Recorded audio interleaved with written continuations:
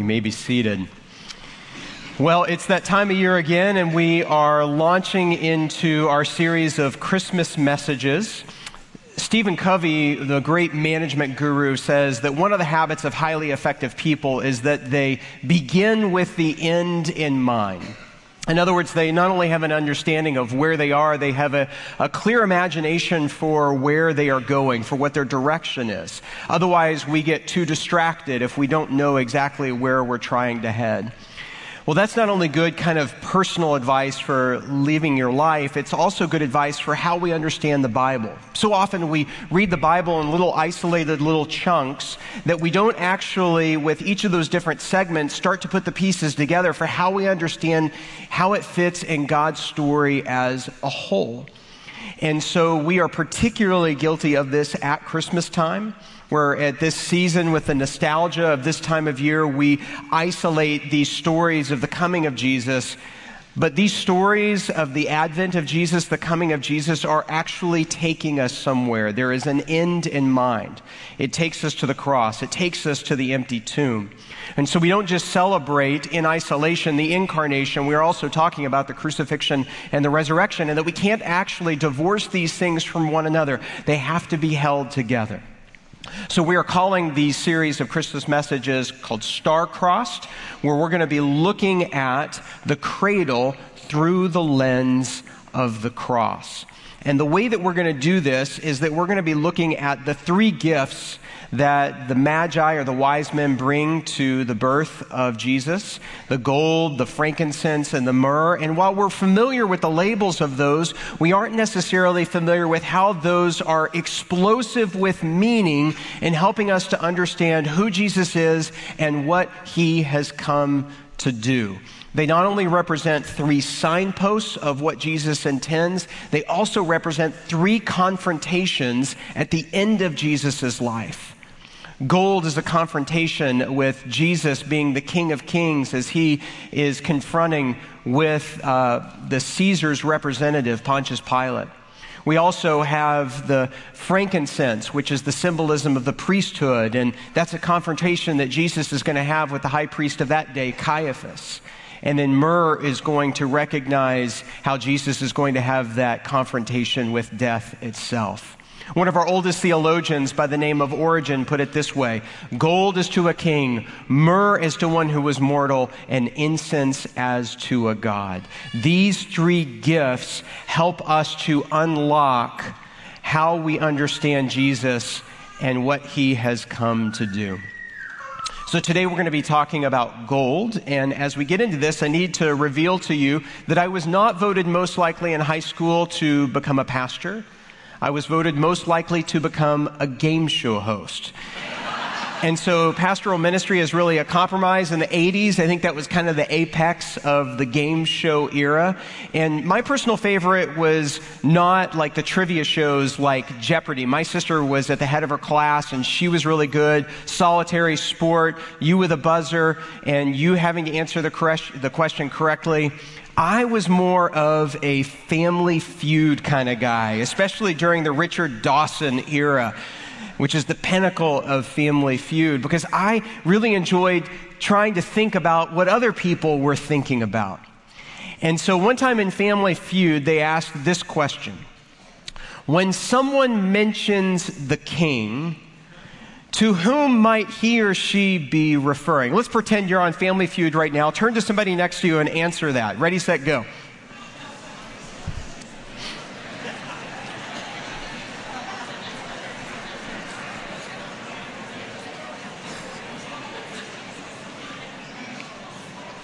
All right, well, let's see how they answer this on the Family Feud. Survey says you've got a couple of people who are hungry. They mentioned the Burger King. You got a couple of people who are passionate about civil rights with Martin Luther King. You've got 7 people who said God or Jesus, and 81% said Elvis Presley. Oh, how many of you said Elvis Presley, even in church? You should know the answer is always Jesus when it's at church. Can't help ourselves, can we?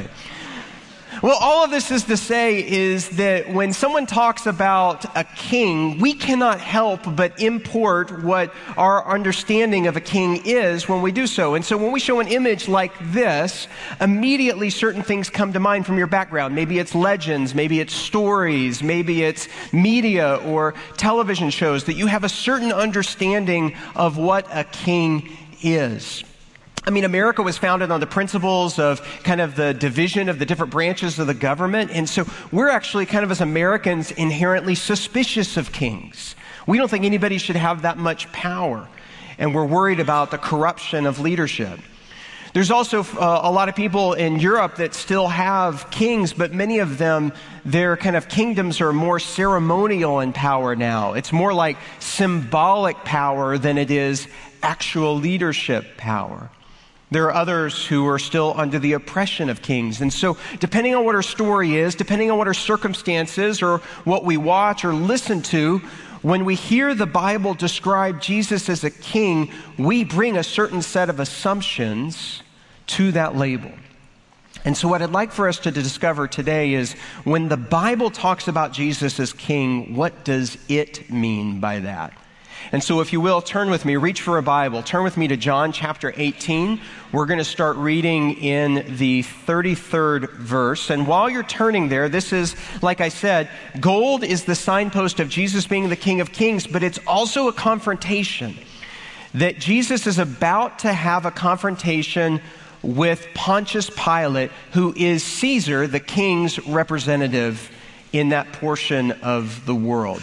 And you need to know that Pontius Pilate was the quintessential politician. I mean, the truth for him was negotiable. Facts were flexible. He would do whatever it takes to stay in control. Justice is just a matter of who's in charge. Not much has changed in 2,000 years, has it? But here we're about to see the king's representative and the King of Kings in a battle. Pilate then went back inside the palace, summoned Jesus, and asked him, "Are you the King of the Jews?" "Is that your own idea?" Jesus asked, "or did others talk to you about me?" "Am I a Jew?" Pilate replied. "Your own people and chief priests handed you over to me. What is it that you have done?" Jesus said, "My kingdom is not of this world. If it were, my servants would fight to prevent my arrest by the Jewish leaders, but now my kingdom is from another place." "Ah, you are a king then," said Pilate. And Jesus answered, "You say that I am a king. In fact, the reason I was born and came into the world is to testify to the truth. Everyone on the side of the truth listens to me." "What is truth?" retorted Pilate. And with this, he went out to the Jews gathered there and said, "I find no basis for a charge against him. But is your custom for me to release to you one prisoner at a time of the Passover? Do you want me to release to you the King of the Jews?" They shouted back, "No, not him. Give us Barabbas." May God bless not only the hearing and the receiving, but also the putting into practice of his holy world. I want you to imagine with me for a moment the dark inside of a jail cell. There's somebody in there. He's a life taker. He's a criminal. He's completely guilty. There's no appeal process. There's nothing else to be done but to wait for the execution that is to come. And so in the solitude of that jail cell, you can imagine the lack of hope, the weight of the despair. The soldiers come in and he figures that he's on his way to be killed. But instead of treating him in the same rough manner that they had before, they unlock his chains, they open the door, they invite him to run outside. He almost thinks it's a joke or a trick. But he knows he's not going to get another chance. And so he runs. He runs for a couple of blocks, makes a couple of turns, and then a little winded, leans over on his legs and breathes deeply and hides in the shadows. And he thinks to himself, what just happened? Why me? You can imagine that this would have been like the experience of Barabbas in the Bible, that there's that custom at the Passover for there to be someone who is to let go, and Pilate no less than 4 times tries to allow Jesus to be the one who is set free. But it happens to be Barabbas who's the one who is let go. And he just can't help but think to himself, why was he set free? Well, the way that the Bible describes it, going all the way back to the time of Moses in the Passover celebration, it's known as substitutionary sacrifice. The way that Tim Keller describes it is this way: all real life-changing love is costly substitutionary sacrifice. It's where one person takes the place of another. It's a costly trade. It's something we're actually quite familiar with. It's something that moves us deeply even today. When you think of even literature today, when you think of The Hunger Games, this famous young adult, not only set of movies, but also series of books, Katniss Everdeen volunteers to take the place of her sister in the barbaric games. Harry Potter has a mother who takes his place in order for him to be saved. And there's something that's a part of us that can't help but be moved when someone is willing to lay down their life for another. And there's a part of us that can at least relate to the fact of a sister being willing to trade her place for another, or a parent being willing to lay down their life for a child. But Jesus is qualitatively different from any of these other people. It's categorically of a different kind, because Jesus is a king and he's trading his life for a criminal. He's the Lord, and yet he's substituting his life for a servant. I don't know about you, but I almost can't wrap my imagination around that kind of trade. It's why Jesus, in this confrontation with Pilate, says, "My kingdom is not of this world. It's not from this place."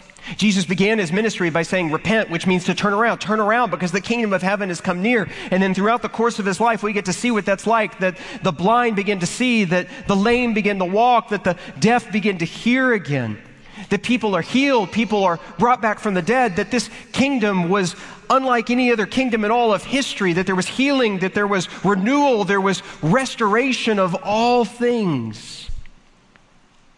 It's a kingdom that originates from another place. And so in this dialogue between Pilate and Jesus, Pilate asked the question that everybody's been wondering his whole life long. Are you the king of the Jews? I love how John Ortberg describes the answer. It is an intensely dramatic moment. Jesus may still go free if he just says no. If we will assure Pilate that he is no threat to Caesar. This was the question that hung over Jesus his entire ministry. Ironically, any day before this one, all Jesus had to do one time was say, yes, I'm the Messiah. All of Israel, or a good chunk of it, would have risen up in arms and died for Jesus. As recently as Palm Sunday, the chance lay open before him. He would never claim the title. Now, when there are no crowds around to rally to him, when he's in the hands of Pilate, when there's no chance of an army rising to defend him, when there's no chance of his being misinterpreted as a military figure, now when it's too late for him to be saved, Jesus says, yes, that's me. It is as you say. I'm the one they've been waiting for. I am their king. Jesus knows what is going to happen to him, and Pilate pronounces the sentence. It is in this moment that Jesus reveals who he really is. One of the saddest chapters in Israel's history, for me to give you a little bit of background on this, one of the saddest chapters is that moment in Israel's history when they clamor to have a king of their own. Up to that point, the rabbis had taught the people, and the people had prayed and chanted together. They would say, "We have no king but God. All the other kingdoms of the world have kings, and we have no king but God." Go ahead and say that. We have no king but God. And so you can imagine how much it broke God's heart that in that time, that when they absolutely demanded in order to have a king, that they wanted one. They wanted to be like all the other nations of the world. And so they got a king, and sometimes they had a decent one, even though they were flawed. Most of the times they had bad ones. It didn't end well. And here you have Israel now under a foreign occupation. And here Pilate goes before them in the very next chapter of what we're reading in John chapter 19.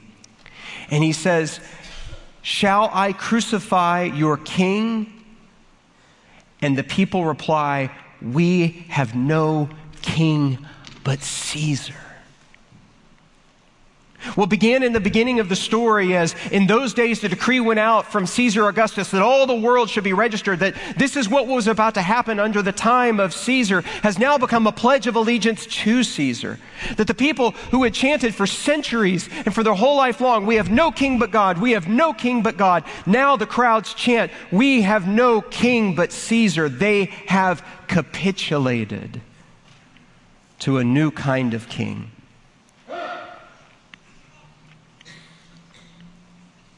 In June of this year, Kelly and I were traveling in Germany to do research for the last series that we have just finished up on the Reformation and the life of Martin Luther.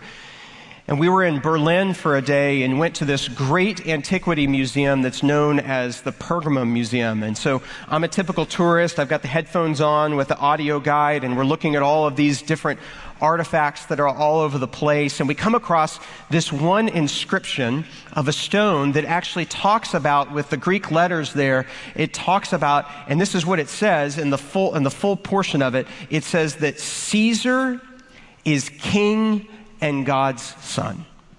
That this is how Caesar viewed himself, and it's how he wanted others to view him as well. That this was a part, and actually chiseled in stone, a part of Caesar's ego and propaganda. But as I'm listening to the audiobook and I take a closer look, all of a sudden the tourist guide says, "Point out and look at this more closely."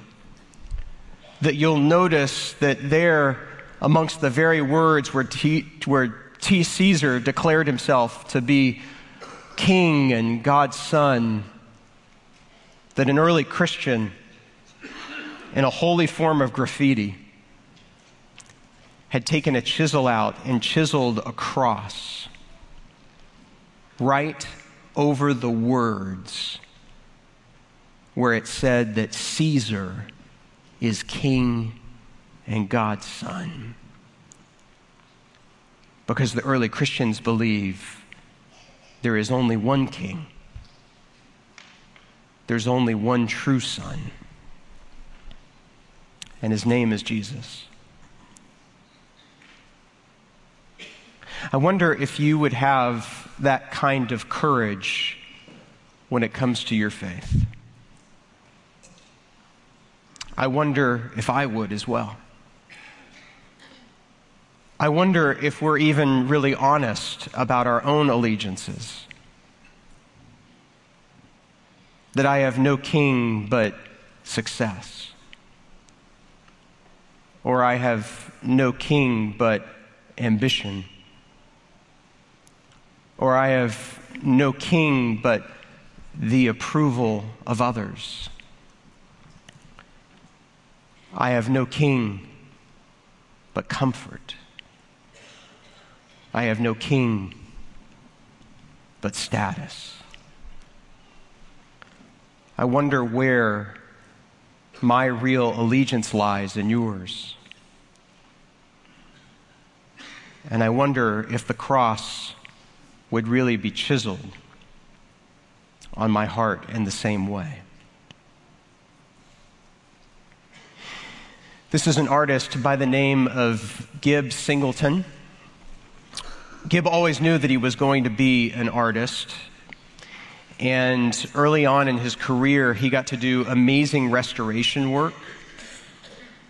Then eventually he became fascinated with Western art, moved to Santa Fe, was inspired by Remington. Towards the end of his life, he learned suddenly that his daughter had died. And very near to that moment, he also learned that he did not have long to live.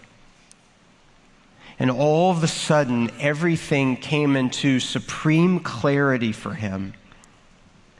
And he was able to see what he really was called to do with his hands. Always a gifted artist, had referred to his work as emotional realism. He turned his great giftedness towards devotional Christian art. And one of his last works is one of the Stations of the Cross. And it's this work, and it's entitled, "Behold Your King." You can see the sign above Jesus' head. And I wonder if you'd be willing to just take a few moments with me in personal, quiet meditation as we look at this piece of art about what a real king looks like.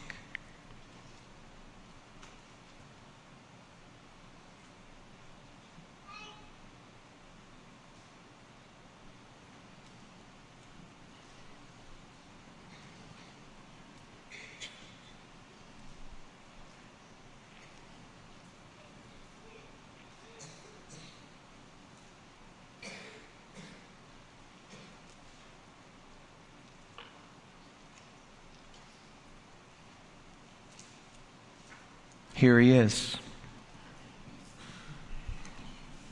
Here's your king. It's not something we would have imagined. Doesn't fit our understanding of the legends or of how politics really works. Behold your king. You know, I said earlier, it's pretty easy for us to imagine a sister being willing to lay down her life for another sibling. It's easy to imagine a parent being willing to lay down their life for a child. But the most remarkable thing about today's story that I don't want you to miss at all is a little detail that everybody who would have heard this story the first time would have known exactly what it said. But we just miss it. At Passover, a substitution happens. A king takes the place of a criminal. And the criminal's name is Barabbas. And Barabbas means son of the Father. Jesus died so that we might become children of God. It's one thing to die for a family member you already love. It's another thing to have the kind of love that makes someone an heir, a child, a son, a daughter of the one true God. And so Jesus is a king, but he's no ordinary king. His kingdom is not from this world. But I'm here to declare to you that his kingdom is for this world. And he's come to make a costly trade, an incredible substitutionary sacrifice. The Lord of all is willing to become this kind of king so that you might become his child. Let's pray together. Our loving God and Father, we confess that our true allegiances are often elsewhere. That like the Israelites of long ago, like the crowds clamoring before Jesus, we are willing to capitulate to other authorities and powers. And so we confess to you right now, God, in this moment, those real allegiances and kingships that we have.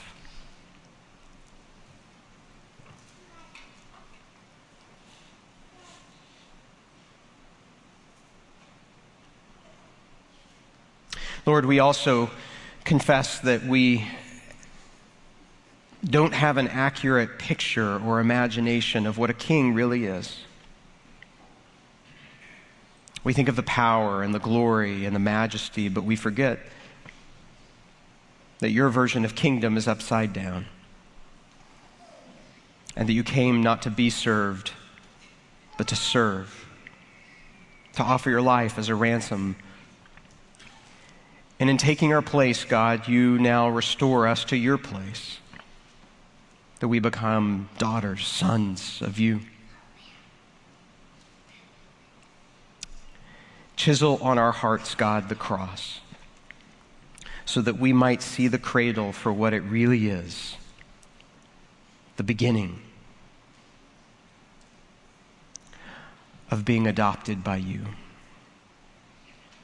And we pray these things in Jesus' name.